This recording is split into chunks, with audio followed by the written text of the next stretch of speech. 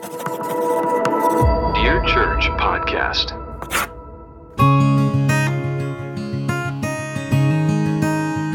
All right, this is our second lightning round of this season of Dear Church Podcast, and the rules for the lightning round are as follows. A controversial question will be asked. We will give 2 minutes to each question. During that time frame, we may agree, disagree, discuss, or attack one another with all the fury of a camp meeting preacher or a recovering fundamentalist. After the 2 minutes is up, a bell will sound, at which time the next question will be asked. And we have no mercy, by the way. There's no circling back. There's no continuing the conversation. I will cut the mics. Everybody good? Yes. Sounds good. Just Three of making us sure. are good. I'm nervous. 3 of us are good? Okay. These are... Next, not. Well, he'll be He's all right. standing there with his arms crossed. There's none good but Defensive God. posturing. Okay, here we go. This is question number 1 of lightning round. And after I ask the question, the timer will start. Is secondary separation a biblical requirement? No. Agreed. No, but it is often wise. Okay. So that's a depends answer. Mm-hmm.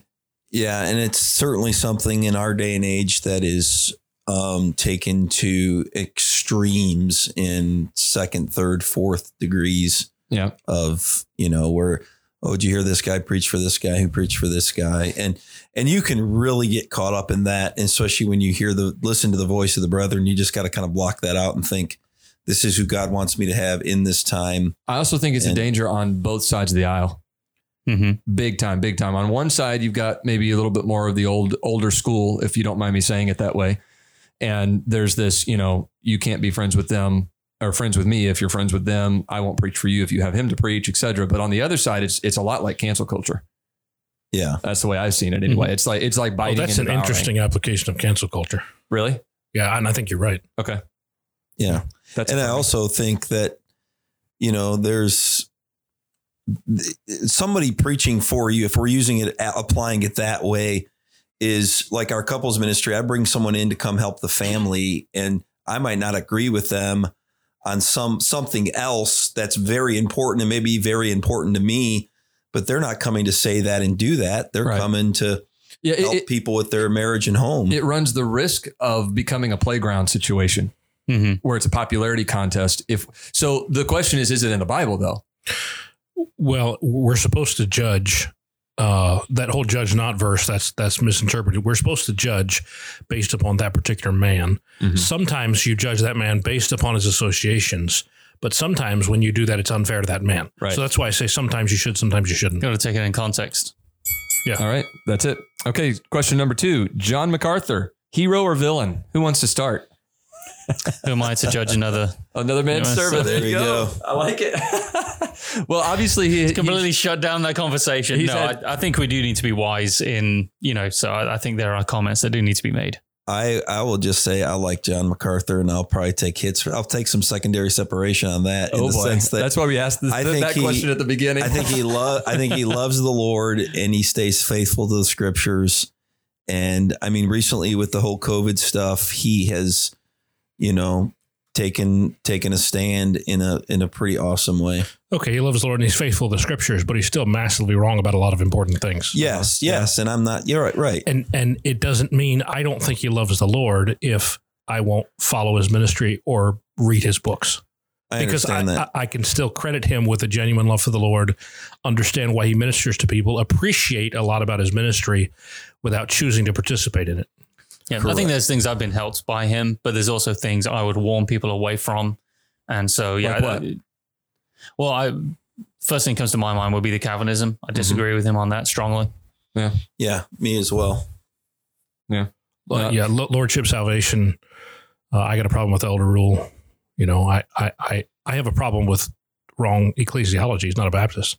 Yeah. And again, I do read guys that are not Baptists and things Understood. like that. So. But his issue years ago was, the thing he always got dinged for, right, was that issue on the blood. I do agree that the blood was literal in heaven, is literal in heaven. Yes. But I don't think that's a fundamental of the faith. And I think Jack Hyles manufactured that to take attention off of himself. Well, it wasn't. I thought it was Bob Jones Jr. that it was more than Hyles. It was more than him. There were several guys. But here's what bothers me in general, and I'm not just applying it to this one, but calling people heretics over issues that are not true heresy. Is that heretical what he said? No, That's the question. No. Okay. That's what I don't think so. I don't either. Lordship salvation is closer to. All right. That's Okay. Here we go. Question number 3. Good questions answered so far. Question number 3. In heaven, will we be aware of who is not there? This is a question posed by Martin Wickens. I think he should answer it.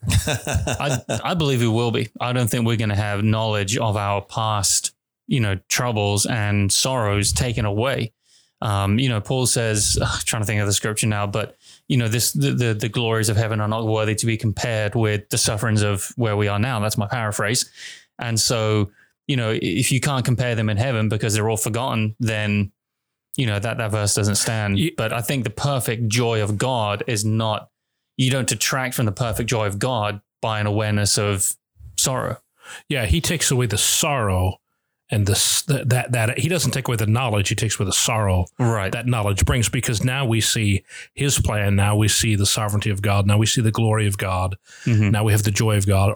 And that knowledge is still with us, I think. And that's an opinion, but it doesn't hurt us. Yeah, that's what I was going to ask is like, are we capable of having more than an opinion on this? Like, I think that it's probably just going to be. Have you read Randy Alcorn's book on heaven? No, I have not. He's still alive. It's interesting. But it's a fascinating book. So Tom, actually, you have really a principle that guides you, but you make exceptions on this. On the sure, a principle is something that has a broad application. I haven't read the Alcorn book. Anyway, yeah. Is he dead to you?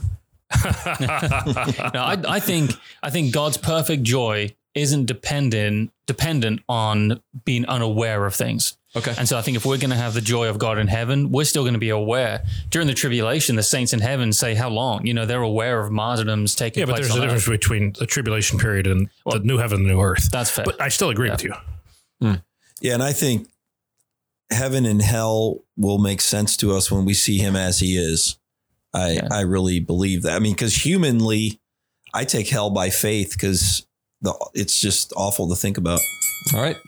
Question number 4. This will give opportunity for some interesting discussion. Question number 4 is, among the 4 of us, who has the best hair? Tom Brennan. Certainly not me. Tom Brennan. Really? Not Tom even. I have no. Martin says yes. A third of the hair I used to have. Well, but we're living in a day and age of authenticity. Is and this your the hair point which is about as authentic as it gets. It's authentically bad is what it is. It is what it is. There's no Let's products. just not let Steve talk about himself. Is this where he's like, He's dying. He's dying to talk about his hair. It's a form of torture. No, I was going to say, is this the point in the podcast that we describe how one another look? Because go ahead. Go ahead, Steve. How do we all look? I don't know if I We want you to there. describe all of us. Then we're all going to describe you. Go ahead. No, see, that's just. Well, I would Brother say Tom reminds me of my 7th grade math teacher, Mr. Haroff, which his nickname was Papa Smurf. His name was Haroff? Really? Yeah, that was his name, Mr. Haroff. He was a great math teacher.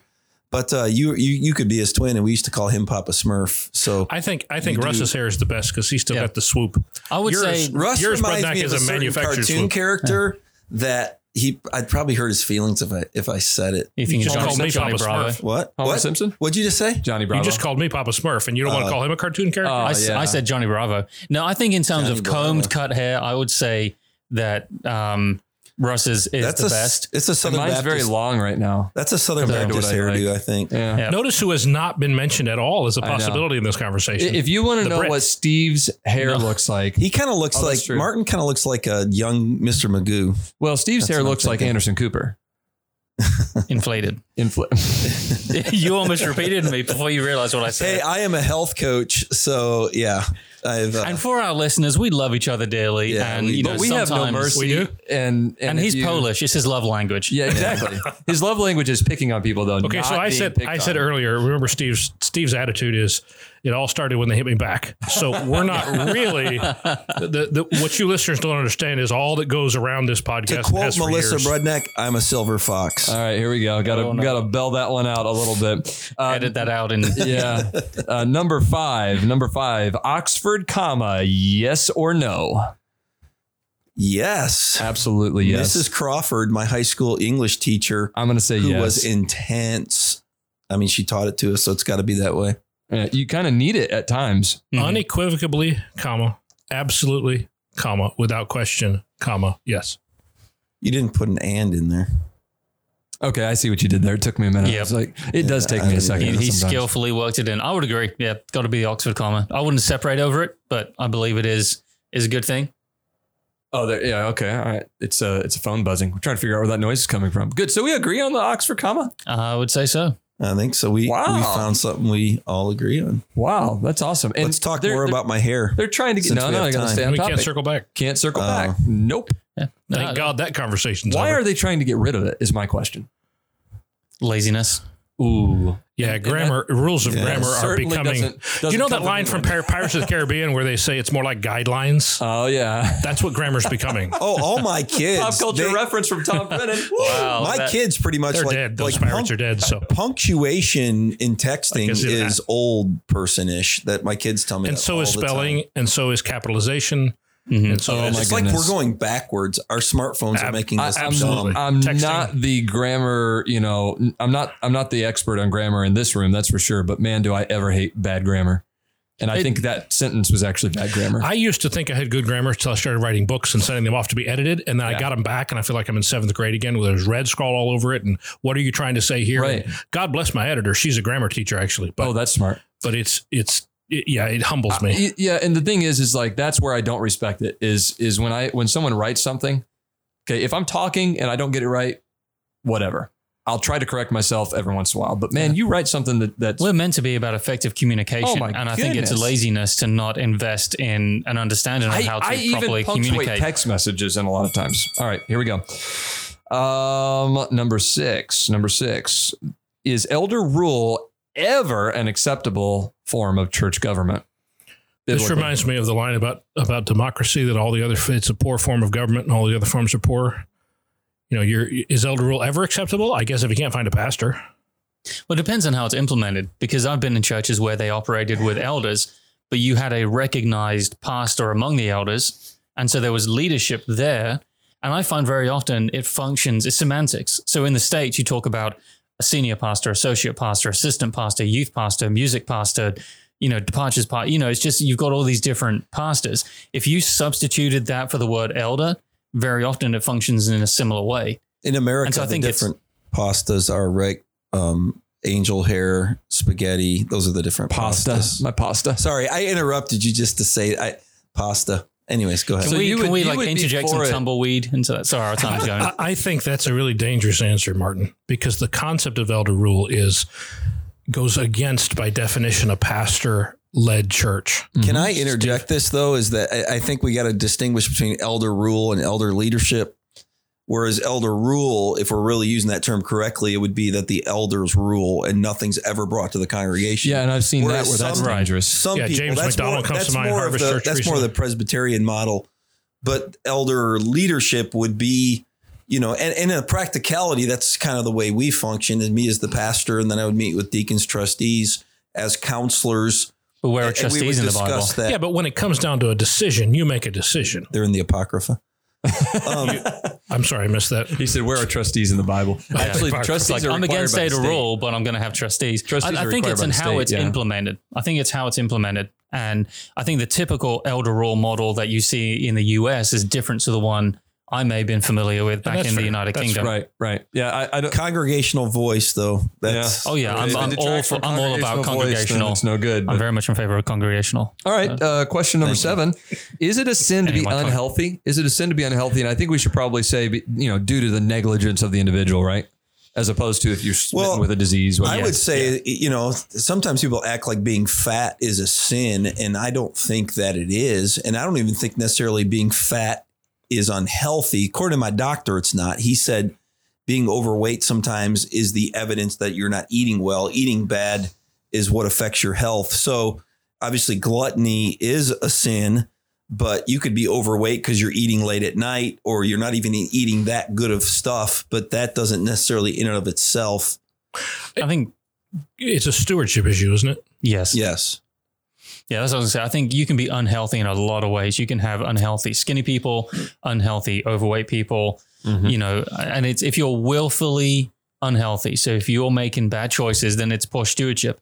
It's almost like financial health. You know, if it's outside of your control, you can't blame someone for being poor. But if somebody's gambled all their money away on cryptocurrency, well, then it's their fault.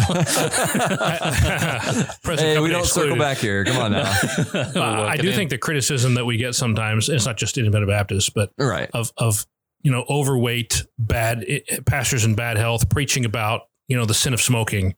I think that is a valid criticism that we've circled that off as if we celebrate potlucks and donuts for. It's embarrassing when someone's grossly overweight and they make light of it in the pulpit and act. And I used to do that, and I was pretty grossly overweight. I'm working on that, and honestly, as Baptists, food, we use it as a comfort. We fellowship with it. It's not Baptist, it's human. It's human. Yeah, but I joke that it's the only thing we say is not wrong. I say that a little tongue in cheek, but that's good. Our health is important, and I'm learning that lately because I am a health coach. You mentioned skinny people who are unhealthy, and I mean, yes, that's, Cheryl and I. Did that strike a mark? Yeah, absolutely. And these guys know because I've told them, but we went on this 3-week detox. And boy, it was amazing. Health coach is done, but it was amazing at how much more healthy that I felt after that. That's breaking his own rules. That's because I'm the one with the bell. Number 8. Is it soccer or is it football? The English are right. The English are right. The English are correct. It's football. Well, because they use their feet. Having played football. How do you spell it? FOOTBALL. Oh, really? It's not FUT? No, that's how they do it over in Europe, maybe, or Spain or whatever. That's Hispanic spelling, football. Right? Football? Yeah. Well, but you use your feet and it's a ball.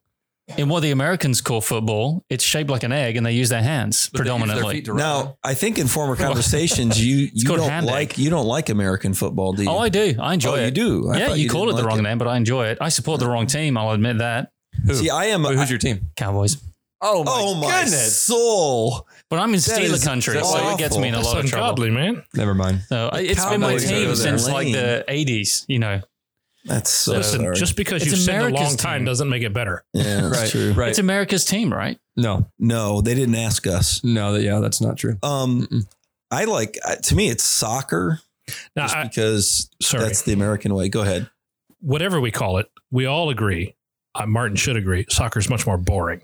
Absolutely. No, it's constant action. Oh my goodness. American constant football. action and no scoring. Okay, American football, they're unhealthy. I played high school soccer and college soccer, and I love soccer. And I hate in independent fundamental Baptist churches that are. Why are we making soccer and football an IFB issue all of a sudden? Because listen, you guys are going nowhere. I hear it bashed all the time, like, soccer's turning us into sissies and we need football. No, soccer just the macho-ness is a man's sport. Okay, here's the thing, though. It's not about results. We've all been saying that. It's about the effort. And in soccer, in football, English football, it's constant effort. I will say, American football. Are you going to tell me Jesus plays soccer next and the apostles while they're out, European soccer is football. acting. Heresy. They act like, although LeBron James has turned into that on the basketball court.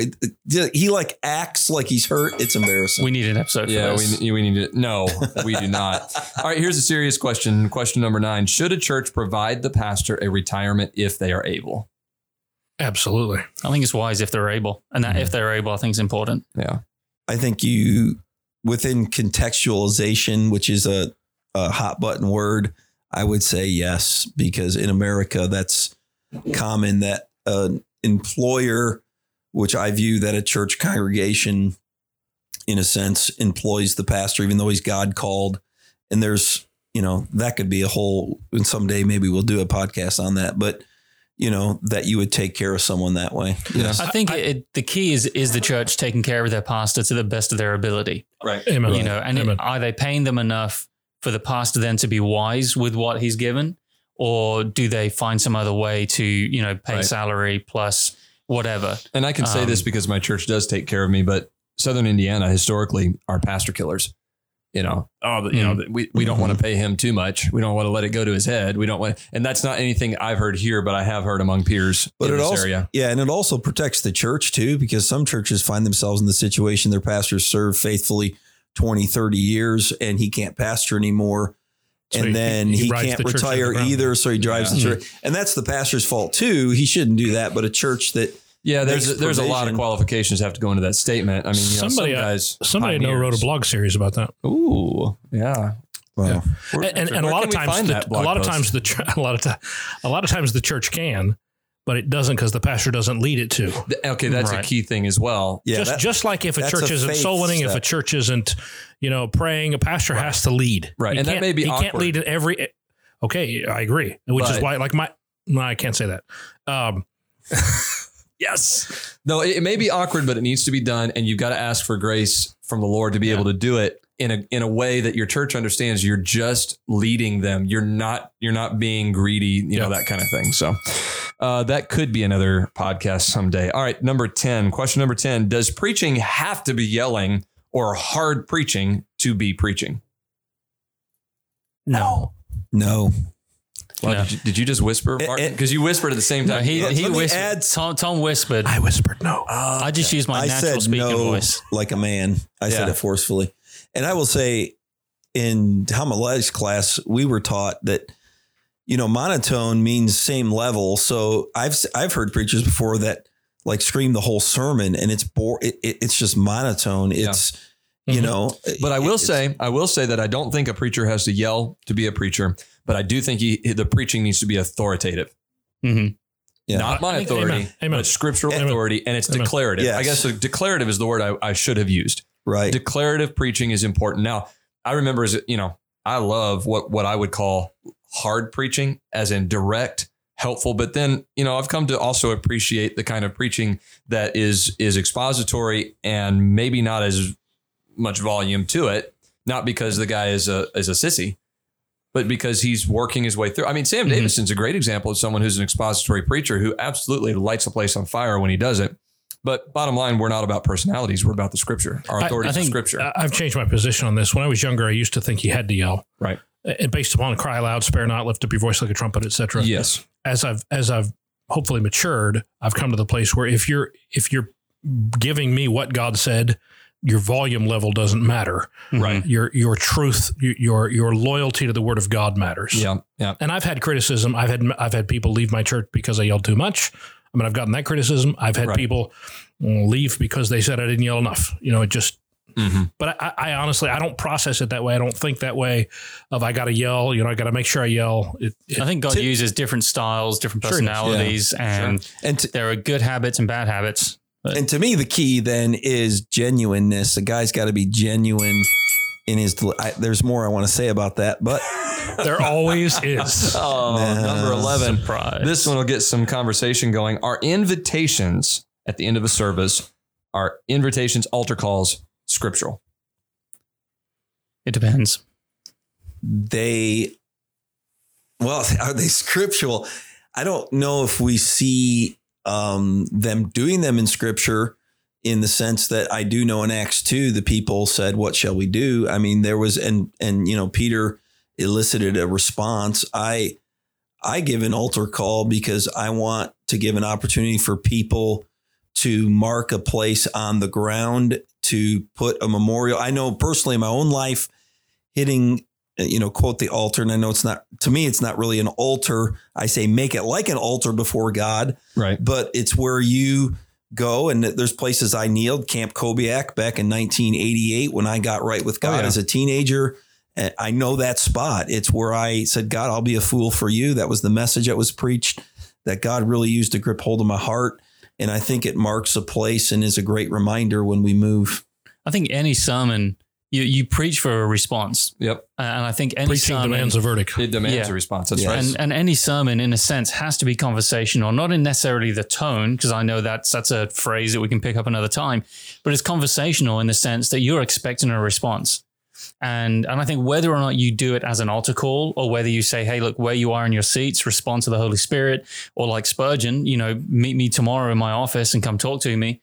I think there's a wide spectrum of what is right. There's liberty there for a little bit of difference, but for sure they're not wrong. Right.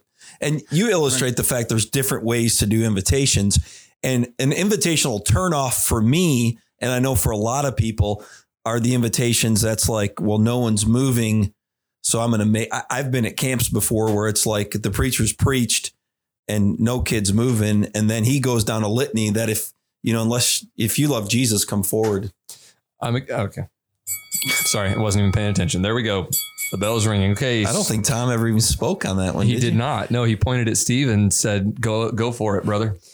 Question number 12. Question number 12. Is tithing for the New Testament believer? Yes, Why? because it's in the New Testament. I agree. And because if you understand the distinction between the moral law and the judicial law, right? If you, and of course, there are a lot of people reject that. Yes, they do. But I think an understanding that the moral law, Romans 6 does not throw out the moral law, and tithing is part of the moral law. Right. Right. No, I agree. And you have the common arguments that those of us who agree with tithing as a New Testament practice would say, well, it preceded the law. It superseded the law, all of those things. And, one statement that I give to our church occasionally is that tithing is a great floor, but a terrible ceiling. Oh, that's good. It's a place to start. Yeah. But we got to grow from there. Because people who always say, I believe in grace giving, I want to say, well, then it's going to be more than the tithe. So I've had a lot of conversations back in the days of the Fundamentalist Forum with people who were pushing back on the tithing thing. And at one point I just said, okay, you all are anonymous. I'm not. I use my own screen name, my own name. But I said, since you're anonymous, you tell me what percentage you gave last year. Right. And not a single person who was willing to answer the question. And if they weren't, that was interesting because they were anonymous. Right. Not a single person who was willing to answer the question had given at least 10%. Right. And I think there's something to that. Oh, See, if you believe in grace giving, it ought to be higher than 10. Yes. Yeah. And that's the point I made. I mean, I use the tithe as a principle. I couldn't, in my conviction, I couldn't say you must tithe. You must take a strict 10%. It's not the way I see it. It's one of those areas that I definitely, there's good people on both sides. Did all your elders vote on that together? It's between them and the Lord. I think it's a guide, but I think grace should exceed law. And I think that's you're where right Jesus said, you have heard this, but I say unto you this, you have heard this, but I say unto you this. To me, that would fit in with that kind of thing is that, hey, look, we're not using it as an excuse to do less. We're using an excuse to go beyond. Okay. Question number 13. Who's your favorite non-religious author? I'm going to start with Steve and work our way that way. Tom Brennan. Non-religious. What a slam. Are you saying he's not a...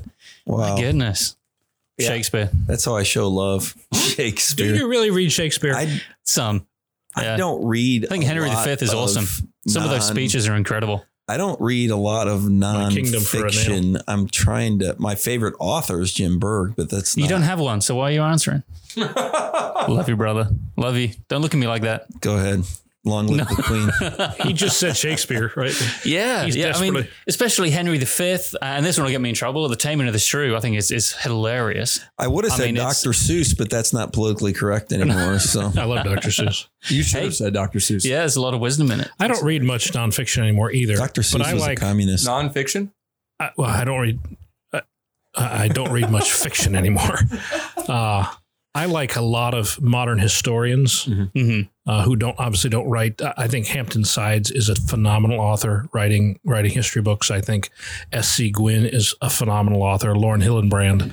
Those are all modern authors who are not dead, who are writing really good biographies and really good history. Yeah. On a fiction side, I like Louis L'Amour. I like Isaac Asimov. I like Alexander. How do you say that? Dumas. Yeah. I think H.G. Wells is interesting, very interesting. And then, he wrote the poet. Rudyard Kipling. Yeah. I think some profound wisdom.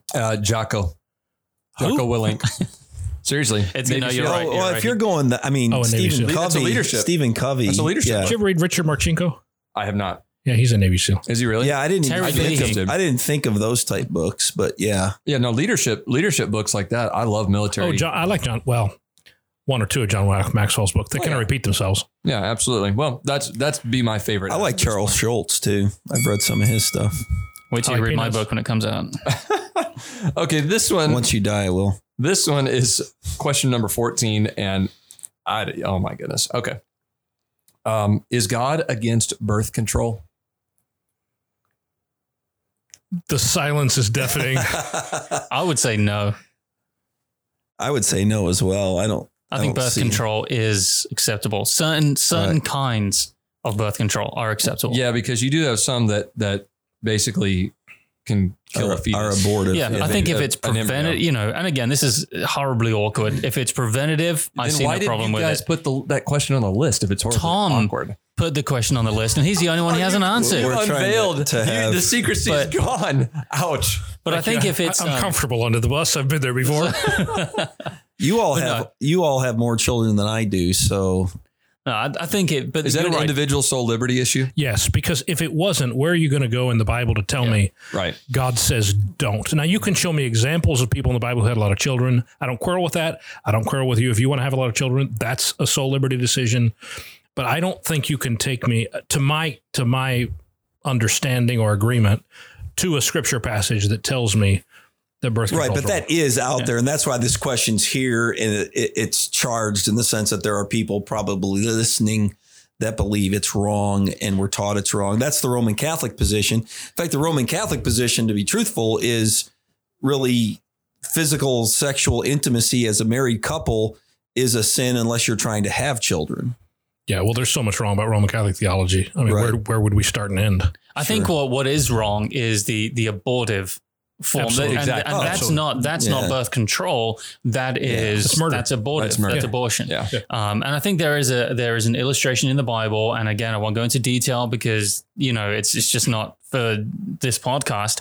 But I don't think that was about birth control. That was about disobedience to Yes. raise up the family line. Exactly. And I think that's a good point because it is brought up as from that. And I from that will point. say, Right. somebody sent me that in a message because they were too cowardly to raise it themselves. I couldn't say it as well as you Time's did, up. brother.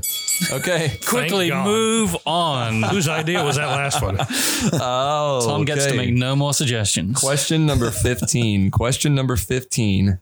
And this is a good one to end with.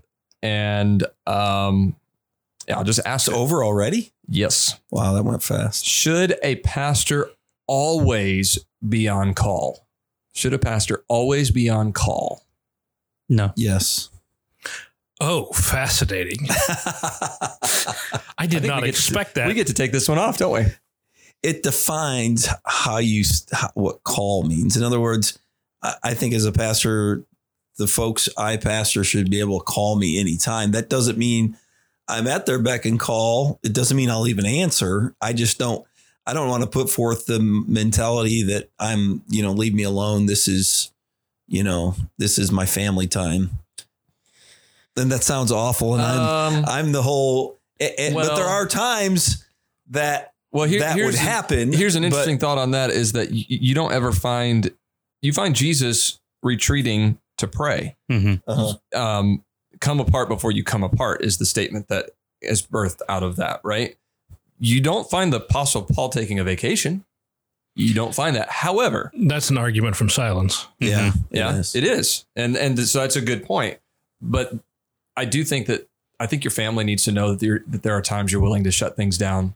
And Yeah, put they make are them our not first only, not ministry. only priority, but make them everything for a minute. This I has think been- to say that family is your first ministry, but then say there's never a time when it's only family and you can't be, and you can still be reached by someone else. I think that's it. Okay, Doesn't I go on a prayer follow. retreat every year, Mhm. and I purposely go somewhere I cannot be contacted except by my wife. She has the emergency number. My phone doesn't work there, so she has the emergency number that accesses and so she can get. But that's all. But Yeah. and if someone died, if someone in your church had a massive tragedy occurred, you would want to know. Yes, but that doesn't mean See, I feel like a podcast Jesus. episode I think coming when on. Jesus stepped aside, I think he said, And we're living in That's a it. multimedia Take care era where we're always on call, and that's unhealthy. To me, it's Time's not up. a sin Time's to be up. unreachable. Okay. This one we should bleed over a little bit. This should be maybe a whole. I think the podcast. rules have been set. you agreed to rule- them at the beginning. The Hey. rule is that if we want to expound, we make them. You need to into read an Romans episode. 7. Rules were made to be broken. Okay, Joseph Stalin. Yeah, I mean, the commandments, holy, wasn't a just, and question. good. This is but not a question. I had not known sin but by the law. So, yeah. Oh, okay. Rules were made to be I hope broken. everybody enjoyed our lightning round today. And these are some interesting questions, and I'm sure that they will probably birth other podcasts as well. Thanks for listening to Dear Church.